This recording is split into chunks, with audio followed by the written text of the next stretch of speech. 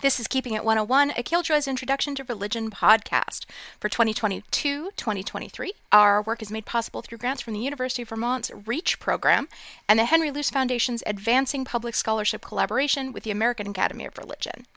We are grateful to live, teach, and record on the current ancestral and unceded lands of the Abenaki, Wabanaki, and Akosisco peoples. As always, you can find material ways to support Indigenous communities on our website. What's up, nerds? Hello, I'm Megan Goodwin, a scholar of American religions, race, gender, and politics. Hello, I am not Elise Morgenstein First, nor am I a historian of religion, Islam, race and racialization, or South Asia. What you're about to hear is us being absolutely bananas with Leandro Wallace and Jessica Albrecht, the hosts of Engender Conversations. Engender Conversations is a podcast that highlights scholars, research areas, and projects related to, you guessed it, gender. They invited us to join them for their first season, which is about feel-good academia, and we were delighted to accept. Here is our silly, smart chat about podcasting, public scholarship, and friendship.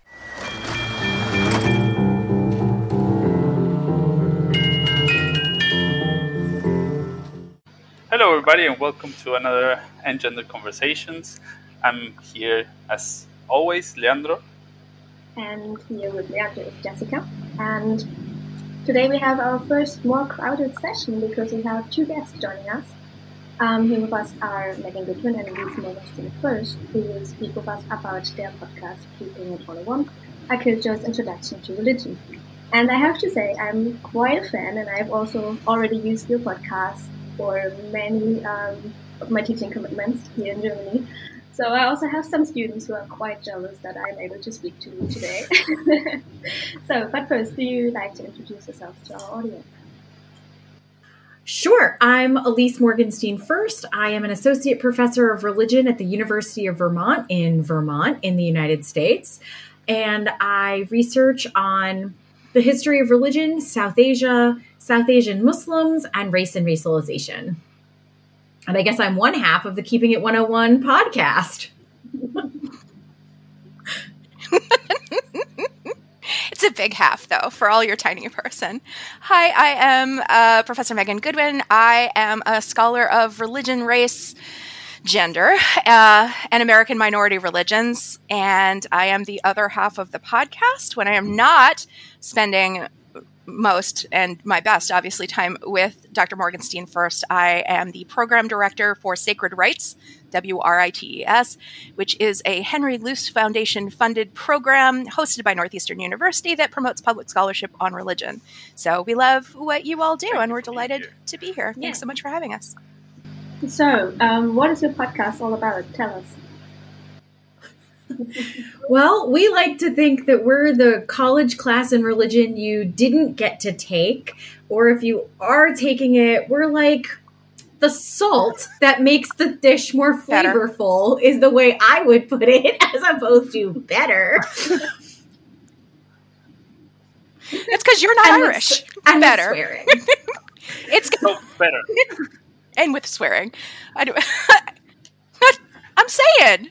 My formal college courses also have swearing in, but that's because no one supervises me. So it's fine. So the thing I think that we have to offer, because for all that I am being snarky, there are actually quite a number of amazing religious studies podcasts, and a special shout outs to folks like Feminist Studies in Religion and Straight White American Jesus and our bestie Greg at Classical Ideas. There's a lot of really great podcasting happening in religion. So hashtag blessed on that one. But the space that we're living in is, I think, more theory-based than most of the programs. We see a lot of interview-based programs that talk in fairly sophisticated ways about folks' research, and I'm so grateful for those kind of windows into things that, frankly, I just don't have time to read right now. I wish it did. But the place that I think we're contributing is giving folks a sense of what the building blocks are for the study of religion. So what are the basic pieces that help us not just go, okay, well, Islam has 5 pillars and Sikhi has 5 Ks. Less trivia and more, how do we recognize religion at work in the world, even if we ourselves are not religious? And like, truly, okay, are we allowed to swear on the podcast? Cool. Also, why should you give a shit? She said shit. I did. I'm going to say it again. Brace yourselves. Well, when we were talking about inviting you, we must admit, we called you the cheat code to religious studies. I like that a lot. I love that.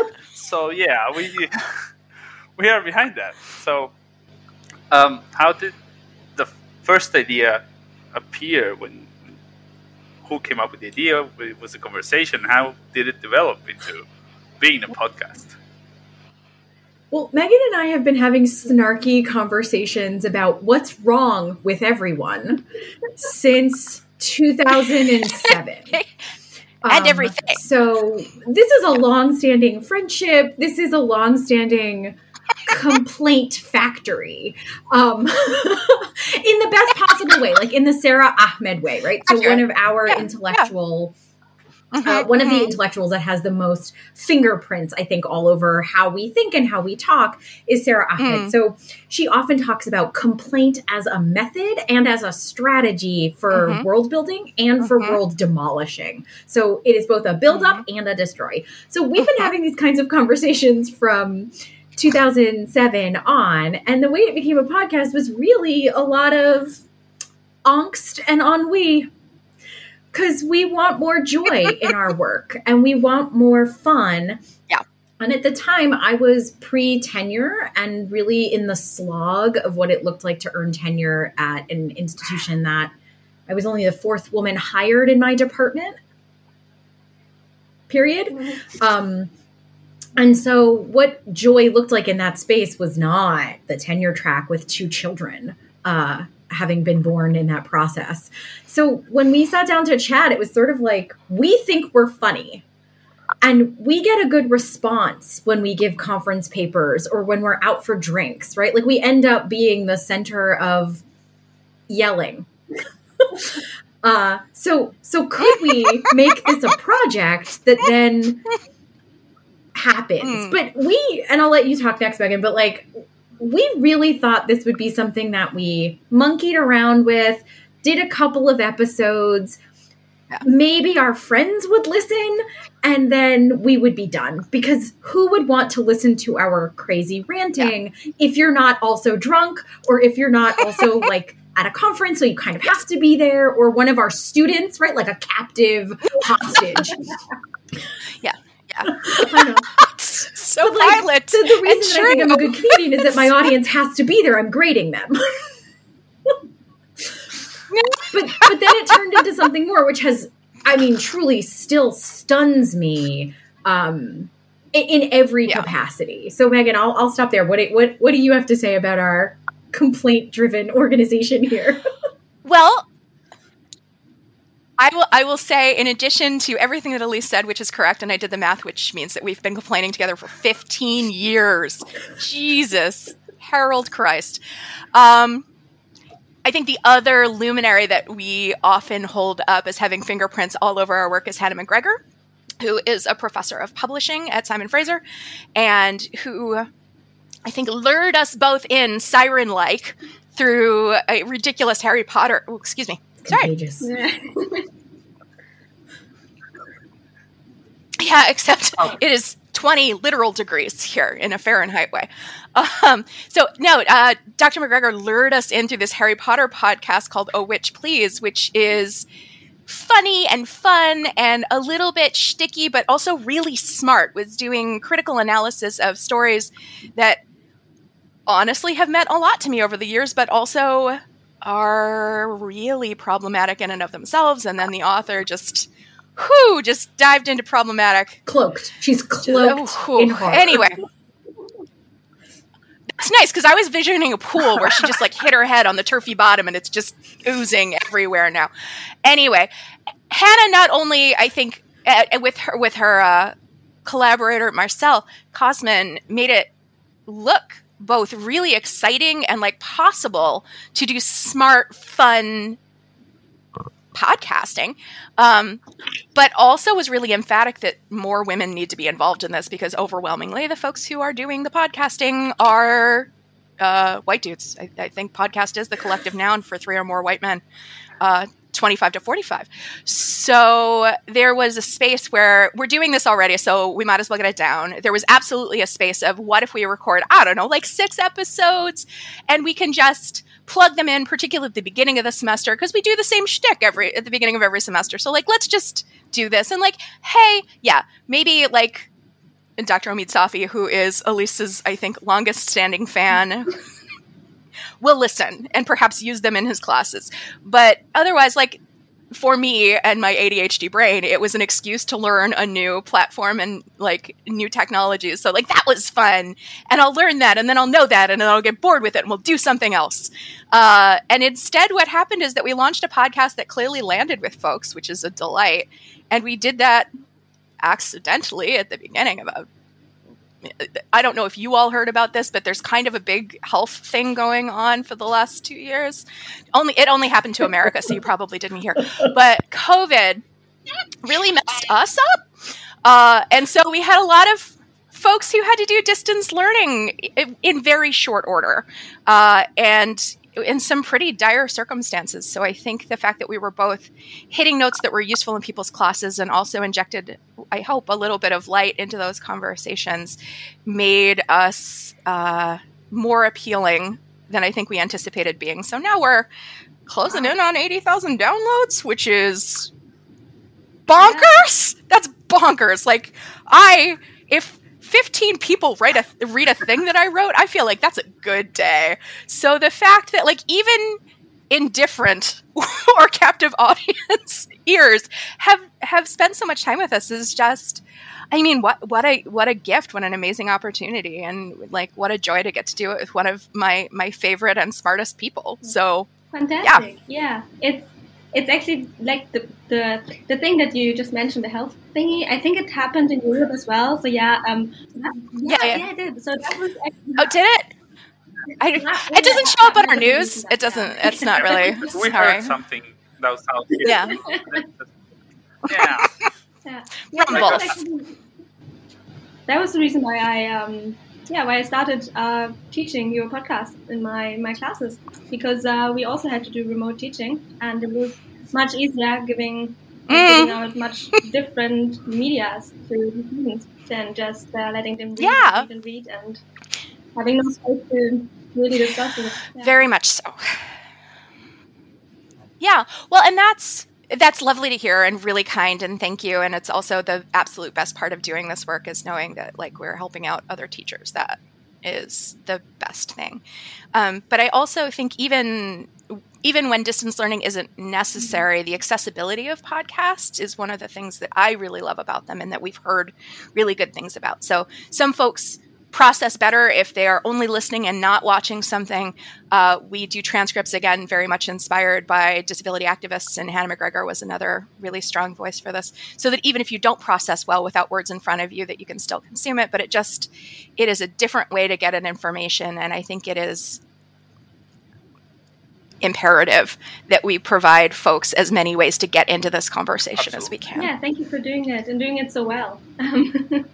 Can you go back a little bit and tell us more about how it, like from the idea going to the practice, did it work out quite well? Were there some problems that came up? How was that?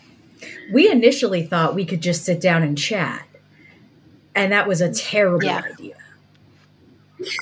In our defense, we sit down and chat all the time, and it works out quite well. But it turns out that like having a conversation with your bestie is not teaching. Well, and I would do even better. I think you have come at this as like, what is the lesson? Like, what is the goal? What is the lesson plan? How does this teach? And I think I've been like, yeah, but we can only say a couple things. No one's a good listener. Like, we don't have a culture of listening anymore, and yet podcasts are huge. So what does that tell us?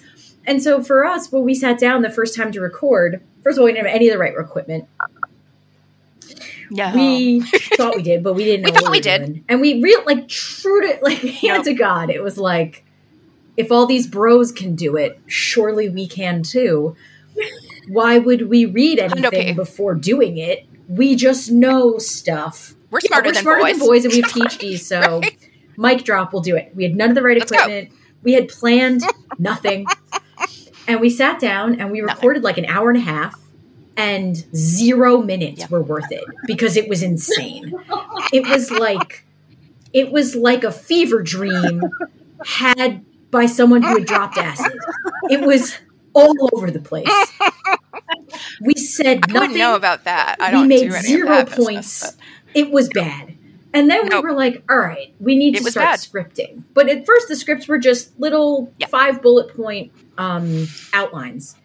Yeah. But then when we started transcribing, it was horrible. Megan and I, as you can tell already, come from the Northeast of the United States. We come from Jews and Irish people, all of whom speak in an American dialect known as collaborative overlapping. We're emphatically interrupting each other to build new sentences is the way we show love and that we're paying attention. Famously fun, bad for podcasting.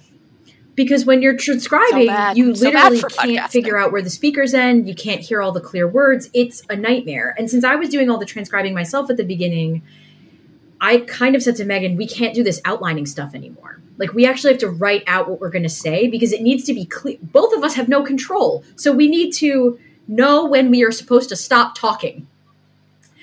And that's kind of how we learned how to script for ourselves. So where we started, our early scripts are like half a page. They're just bullet points. And by now, sometimes our scripts are 12, 13 pages long. And it is, even the jokes are written out. Even the interruptions I often write out, just for the ease of transcription. I think we could probably go back to outlining now that we understand what all of the dynamics are, that like, we have to have a clear start and a clear end so that the automated system can pick up on who's talking, and then whomever's actually doing the transcribing and like fixing it, making sure it's edited properly, can hear all the words. I think we've learned enough now to know how to do that without a word for word transcription.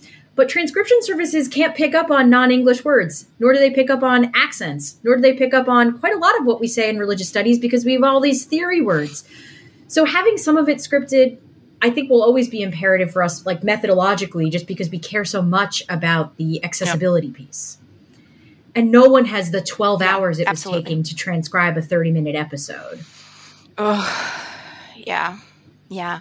Well, and this is a space where we're also grateful for the labor of Alex Castellano and Catherine Brennan, who were our transcription mavens, because Elise got us grant funding so that we could get a little bit more help. But it is also a thing.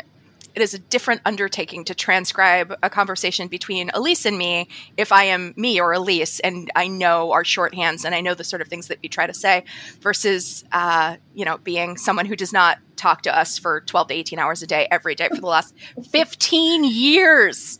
Wow. So if memory serves, Catherine, when she cycled off because she graduated, left Alex a lexicon. like glossary. Mm-hmm. Yeah. Of our interactions. Including so that shows and references that they might need to brush up on. Because as always, the youths didn't know the jokes we were pulling on. So they couldn't, like, we'll throw in a Simpsons joke every so often because we're that old. And Sure, but it's season 5 Simpsons, and they were these children were pre-embryonic by like 12 years, and they had no idea what was going on. And so, like this one, Catherine Brennan, who's amazing, like watch out, she's going into international law. Look out, universe.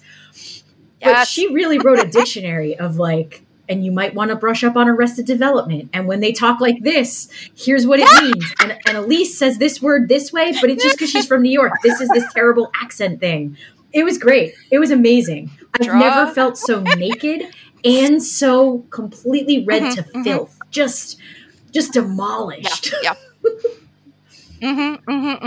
So that's fantastic, obviously. I will say, too, if this is a question about folks who might want to do podcasting themselves, I was really nervous about scripting because I think so much of what works about Elise and I is improvisational. And so I was worried that if we scripted too much that we would lose some of the spontaneity. But instead what has happened is Elise does almost all of our writing. And I will like go back and maybe punch a couple places up, or I'll add like whatever my homework is for the week. But I don't read terribly closely because I trust her. And then I will just be surprised by the jokes that she has written for me. So then I am like laughing at the joke that I am telling. It's a different level of spontaneity, and it is also like there is still space for us to surprise ourselves. Like Jesus is a carb is still one of my favorite moments, and that just happened. So that part was delightful. The other thing that I will say, well, first is that if you are thinking about starting podcasts, we actually have webinars that we put together for the New England Humanities Consortium as part of our fulfillment of their funding of us. So we have like a nitty-gritty how to get into it on our website.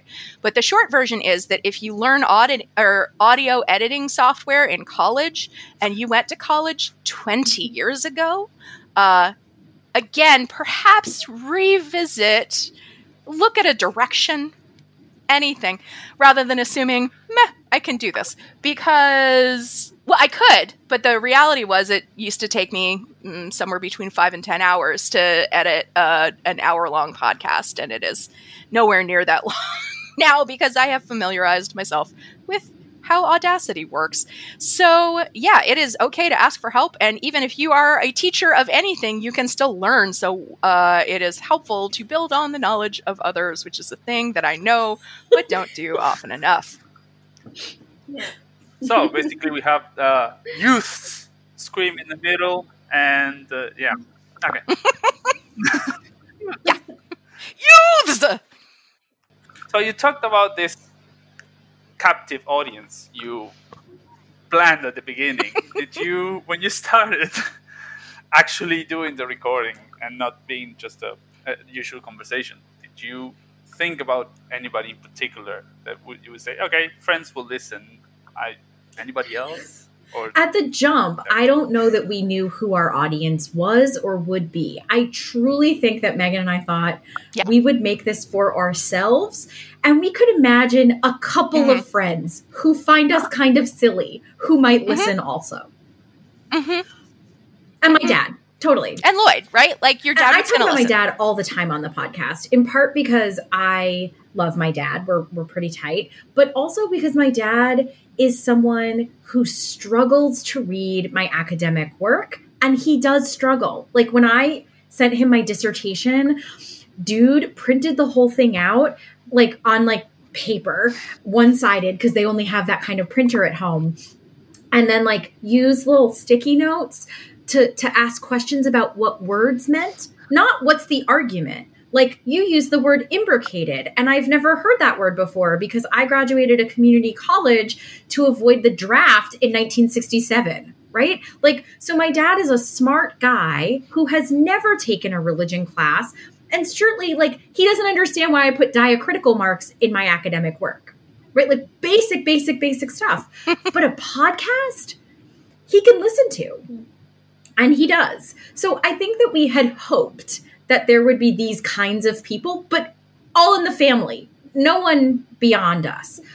Right after the first episode, when we started getting feedback that people were listening, because, you know, we have an active social media presence, both of us individually, and then less so the podcast itself, but it's there.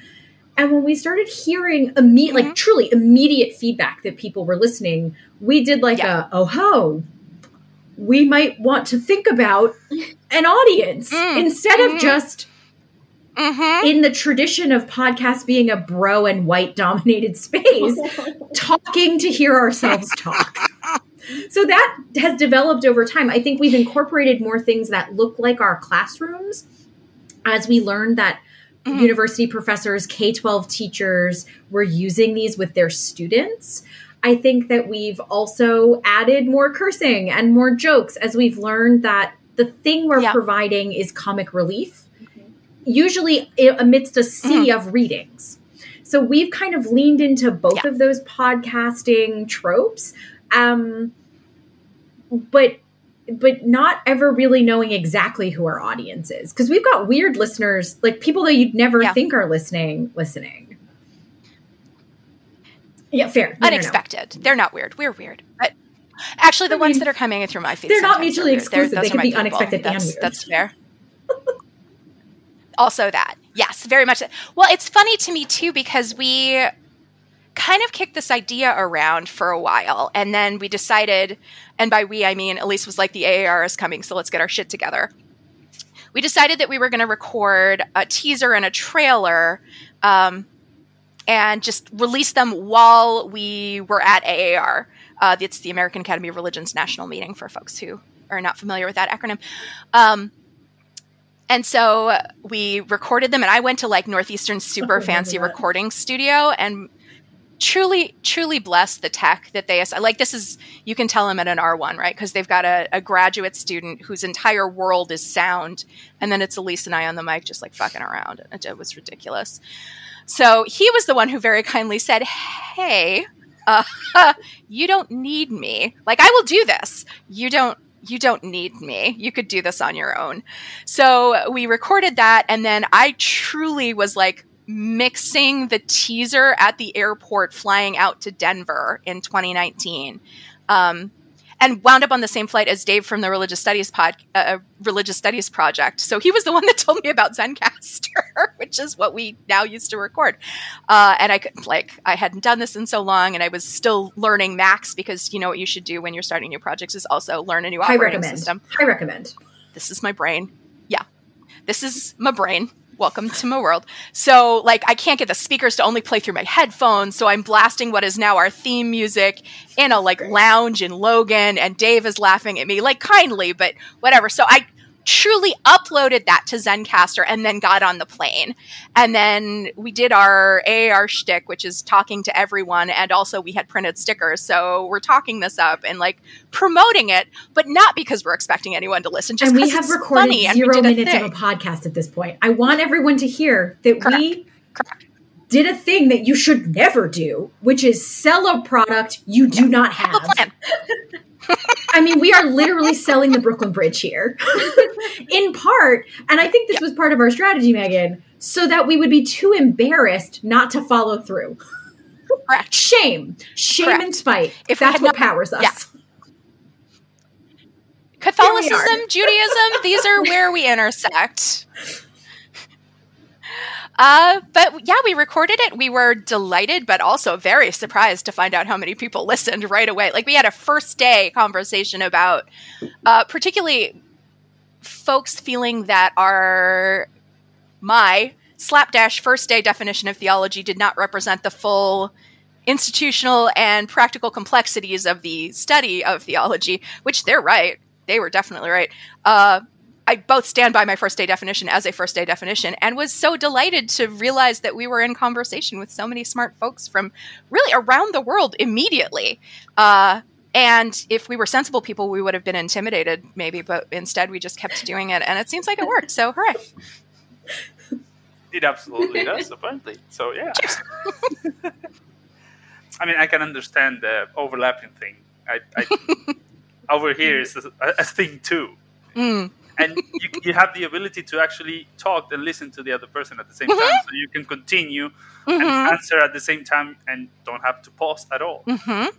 And it's a sign of love and enthusiasm and engagement. Yes. Here's the thing, though, is that I am learning in my 44th year on the planet that if you do not grow up with these speech patterns and you're accustomed to listening and then waiting your turn to speak, you might experience collaborative overlapping as rude and abrupt and very confusing. So we are living in our truth, but also trying to be mindful of our audiences. Speaking of, I had a question in my mind, but I completely forgot about it. We have that effect on people. Just empty out your brain. Yeah, we're disorienting. You should make a note. Yeah, let's say captivating. That's That's much nicer. Captivating is the word. Yes. I had a question concerning where, just in general, where do you see yourself in regard to public scholarship, and what do you think about? I know that you have made an episode on public scholarship. I listened to that one, but just for this episode here, where do you see the importance of public scholarship, and where do you see your podcast in it? Megan, why don't you take this one first, since this is a majority of your job and quite a lot of your intellectual work these days, and then I'll supplement where possible. It sure is. I think the shortest way to think about it is the academy that I am interested in participating in and building is one that is mindful of and responsible to both our conversation partners within the university, but well beyond the university. Again, 15 years ago, Professor Morgenstein First and I were both graduate students at the University of North Carolina at Chapel Hill, which makes us products of a public school system. And we took very seriously the fact that the people of North Carolina subsidized our education, that there is a responsibility to share the work that they made possible with them. Yeah. And I mean, again, I can't tell anybody else what to do, but I think if you have the incredible privilege to dedicate a giant chunk of your life to becoming a specialist in something, your responsibility to the rest of the world who doesn't have that privilege is to make sure that they can access it if they want to. It's also, particularly since I want to say 2015 or so, we had an election in 2016. I don't know if you all heard about that either. It was a space in... So obnoxious. It's the worst. I know. This is why they don't like us. And they're right. But no, so teaching race, religion, and politics at Syracuse University during the election cycle that yielded our 45th president, sorry about that, by the way, disrupted some of my assumptions about how I could be teaching and or researching and what that should do.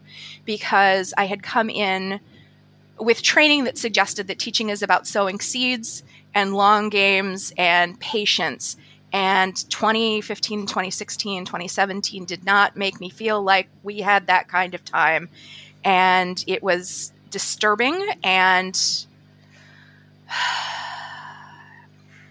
invigorating is the wrong word, but enervating, perhaps, to see how much work religion was doing in what's now the United States and how eager non-religious people were to just discard that as not worth thinking about.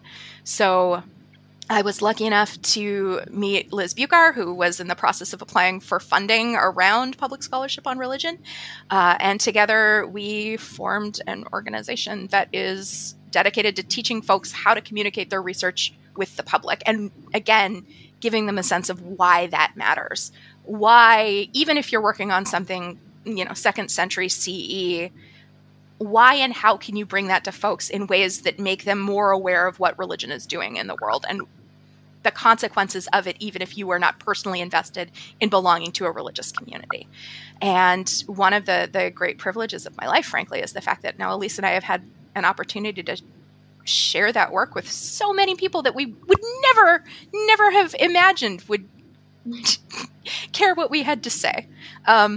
So that's a big responsibility, but it's also a I come at public scholarship a little bit differently. As a scholar of Islam, whose training was in North Carolina, which I said with a tone, which I realize neither of you are based in the United States. You might not know what that tone means. The tone means racism. The tone just means grand old South, super Dixie, racism. Like Confederate statue on the campus. Yeah. Like our building that we did our doctoral work was named after a Klansman. Yeah, it's not stealth racism. It's no longer, but at the time we were there, and for the entire time we were there, that's what it was. I also was a college freshman in my 3rd week of school when 9/11 happened. So as a student of Islam since 2001, I have never lived in a world where my work isn't already political. And as a Jew who descends from Holocaust survivors, my body has always been politicized also. So these things made a lot of sense to me in the like, well, why are you studying this? And besides, the jokes your mom would do with like, are you going to be a rabbi? Hey, and like, please God, don't convert, which is also problematic. For me, it was, well, it's a social justice issue. Like, I need to know more because I need to be a better educated citizen. And then that was before I really even understood what the professorate was or that I wanted to be in it. So once I did all of that, all the things Megan said were true. I was trained by a public school for my PhD, and we were living in an area where leftist churches and some not leftist churches, some pretty conservative Bible churches, would ask Islamic studies scholars to come into their church and teach them about Muslims. And sometimes that was a really productive conversation, but a lot of times it was a really racist conversation. And so I learned before I even had my degree in hand that talking about Islam was both necessary and it was dangerous. And as a non-Muslim white woman, that danger was less dangerous to me and my person than it was to my brown Muslim hijabi colleagues. And so I've talked a lot and often on the podcast about that responsibility, but that is one that I have felt deeply, both as who I am as a Jewish person whose life literally depends on people having not been murdered, and as a scholar of Islam in a moment in the US where we have never seen hate crimes be so high or the danger of wearing a hijab in public be so pronounced. So for me, public scholarship really is a space where I don't see that I have a choice. Like that was never I never thought, oh, I shouldn't do this. It was, I better publish really, really well and really, really highly so that I can do this other thing and no one will sneeze at it or say I'm not doing enough on the traditional scholarship route. So having the podcast felt like a natural extension from a lot of these church, synagogue, public speaking gigs that I had been doing really for 10 years by the time we started the pod. And now I just get to swear more because you can't swear in someone else's house of God. It's really not a good look. I've done it. It's not good. It's not a great outcome. I do want to, no, I can't help it. I like when you don't help it. I just want to lift up the non-optional piece because for me, public scholarship has been an option. And I also want to name that as a position of privilege, right? I've learned a lot from colleagues like Dr. Simranjeet Singh or Dr. Naishad Jr., where they have been very candid about the fact that they weren't given an option about whether or not they wanted to talk about their work in public. They're called on to talk about their work in public, whether they like it or not. So yeah, if there's any space where we can do a little bit of that labor for folks who don't get an option about whether or not they want to, that's nice as well. It's my scholarly opinion. It's nice. It's nice.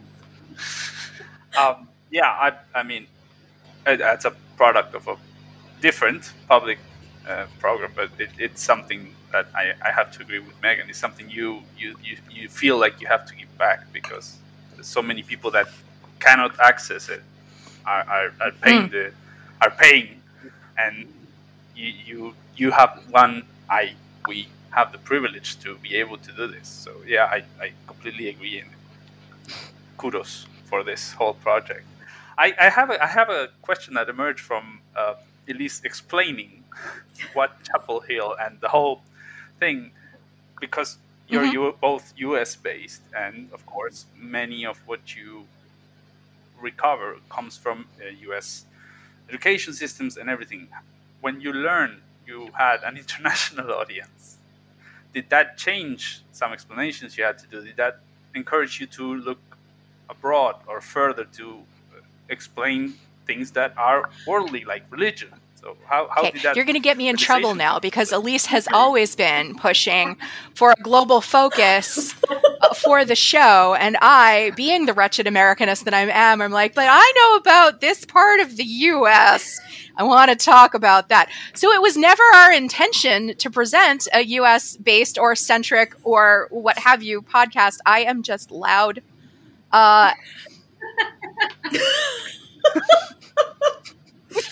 No, that's not fair. I think we knew. Yes, actually, that is completely fair. But it's a great question. I think my work has never been based in the U.S. I am a United States citizen. This is the only place I've ever, I have citizenship. I have a passport.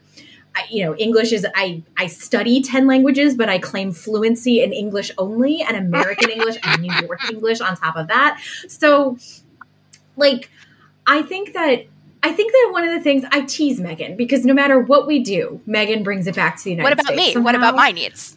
But I think that what our expertise does is actually balance out in the wash, right? So I do have to do most of the rest of the world. And Megan gets to say Chicago, this one city. I'm going to talk about Sometimes I know that. things about Canada and or Mexico. Not many, but it's true. Sometimes North America. All three nations. I had a thing about Haiti. Anyway. But I think that when we learned we were more international, we actually started doing a lot more definitional work than we had been doing from the jump. When I listen to early episodes, I'm surprised by how much we don't explain, actually. And when I listen to more recent episodes, and sometimes I'll call Megan in a complete tizzy. I'm writing this episode about Buddhism, and I can't even say the word Buddha without explaining why I pronounce it that way. And I'm getting into grammar, and I don't know what to do because I'm stuck in a Sanskrit loop.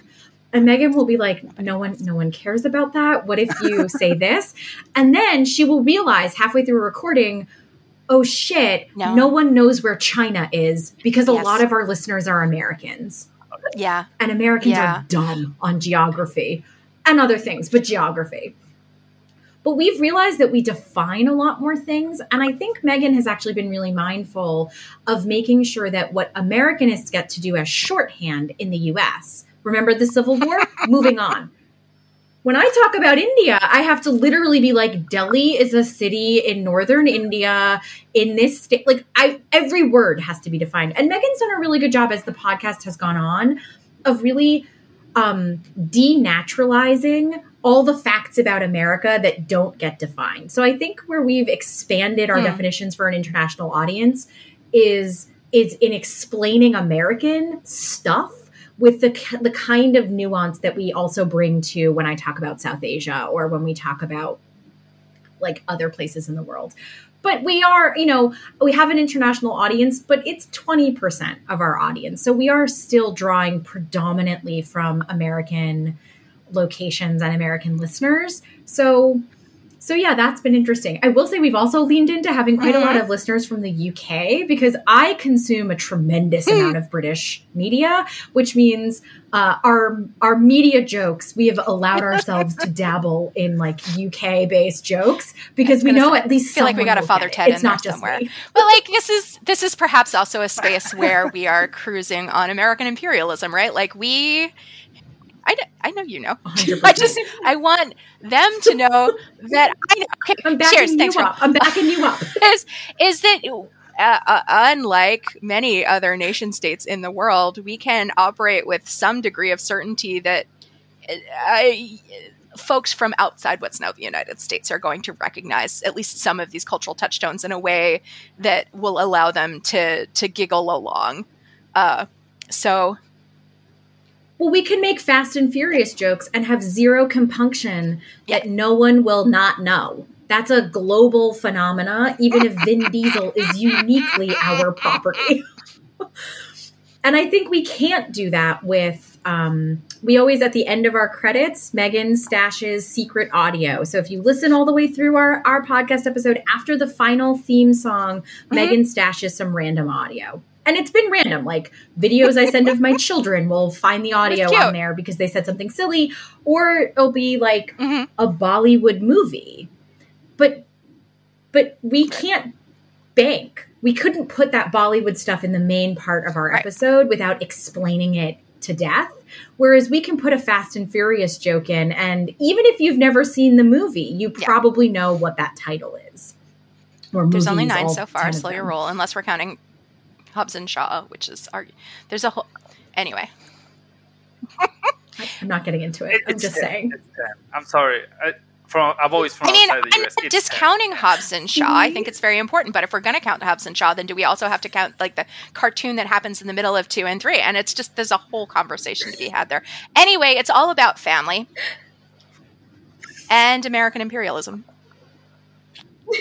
They asked us to be here. This is all I have. This is all I know.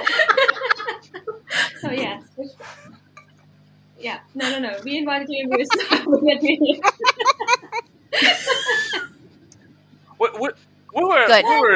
this. So okay, good. You don't invite guests to the house and then have them like sleep over accidentally and be like, "You invited me, sorry." Well, that's an imperialism joke right there too. So. Definitely. This is your American, cram yourself in there. Yes. Yep. Anyway, more questions? Yeah, I do. So, you know that this season that we're recording is on Feel Good Academia. So we wanted to know which were your most memorable things that happened at the podcast. The things what were your best moments? Oh no, I'm going to tell you this and it's going to make me cry again because it makes me cry every time. Just crying it's all true. over It's just podcast. Give the people it's what Pisces they want. season, okay? Like this is whatever. So at the in December of 2020, our public scholarship and religion goals hero, Christian Peterson, who's also obviously a friend and we adore him, contacted a bunch of folks who had been teaching with the podcast and asked them to do course evaluations of Keeping It 101. And so a number of folks who we deeply respect as scholars, who we value as colleagues and friends, and who also had just finished their first full semester of COVID teaching took time to record kind things about Keeping It 101 and how much it had meant to them and how they had used it.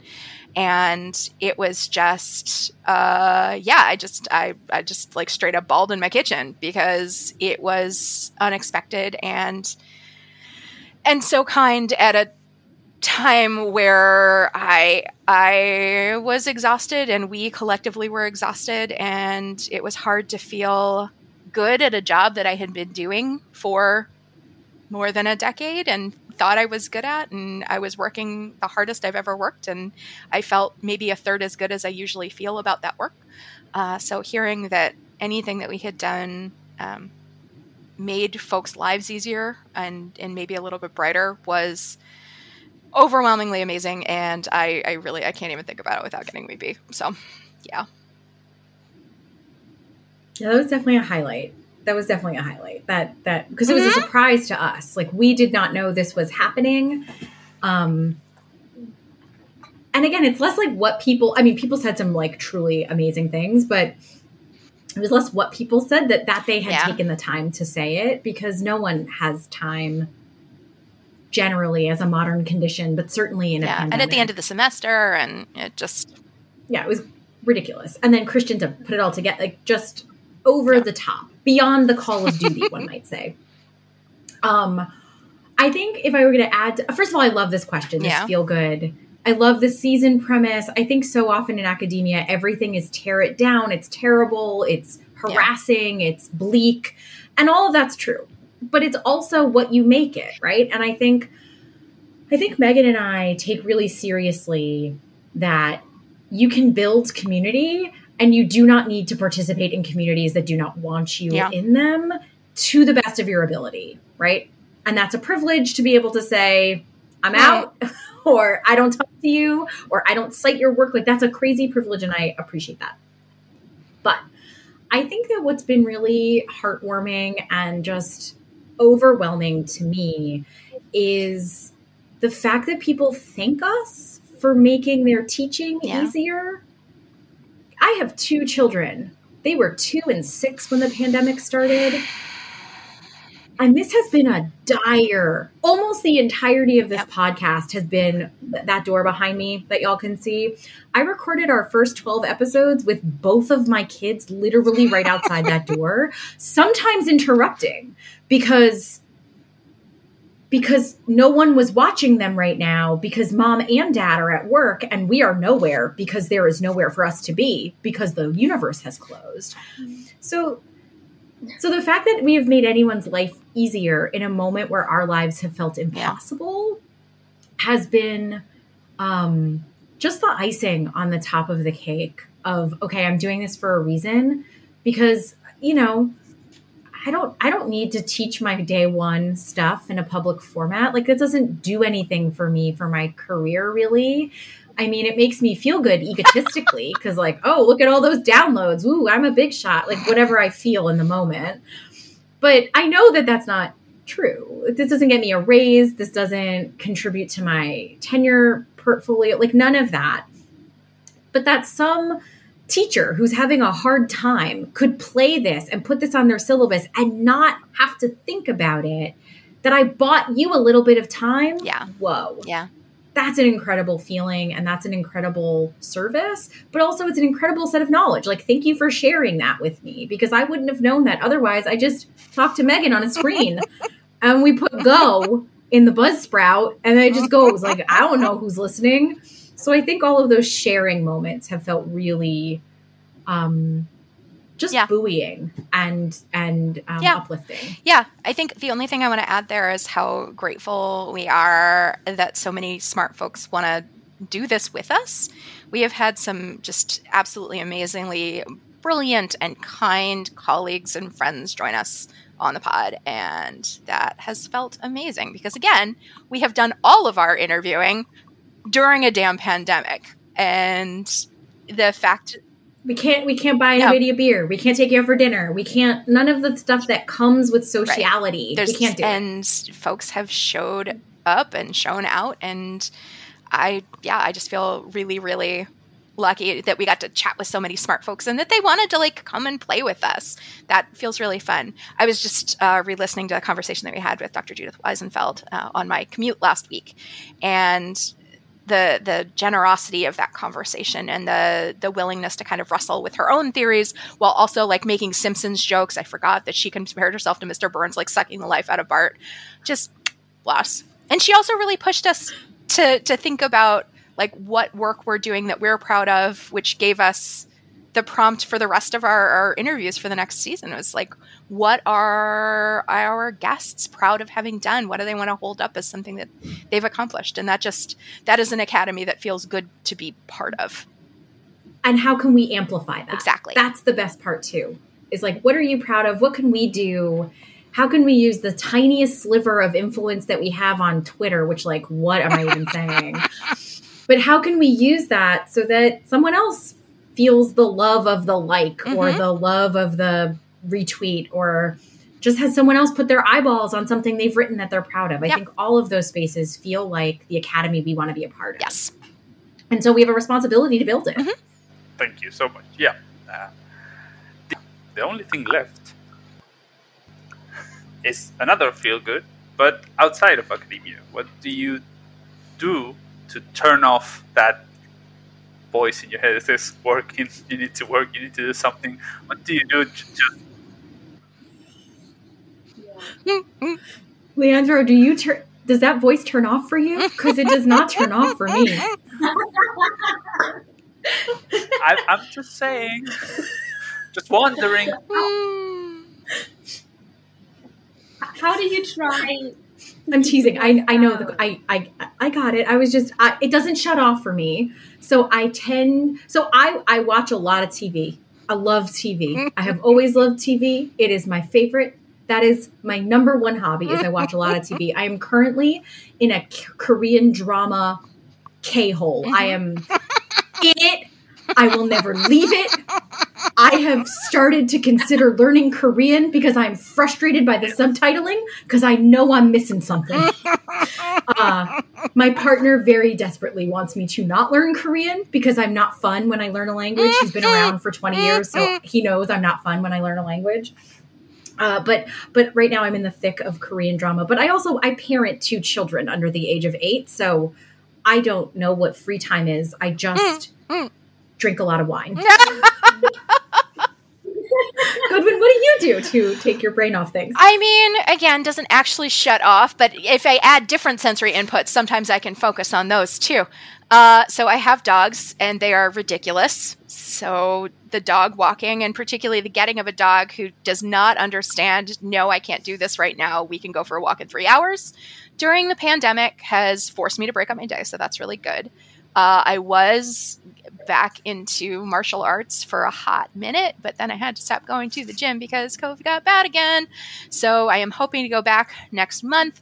But the real answer, honestly, is television. It's so much TV. Elise got me into Love Island UK, and I have watched a delight, a disgusting delight. It's so gross, and I love it so much. And it's also like, and I suspect I'm not alone in the academy, but like I didn't hang out with popular, beautiful people. Like I think all people are beautiful, but conventionally attractive folks whose maintenance of their conventional attractiveness is a central concern are foreign to me. And so I feel like I'm watching David Attenborough. It's fascinating and so gross. And I feel like I'm learning while also muffling a lot of ambient anxiety. We also read a lot of fiction. I feel like we pass fiction back and forth. Sure. Like, I mean, we've got the normal stuff too, but yeah, crappy reality TV, chef kiss. Give it to me. Yeah, love it. I want something that's not about global I think hate.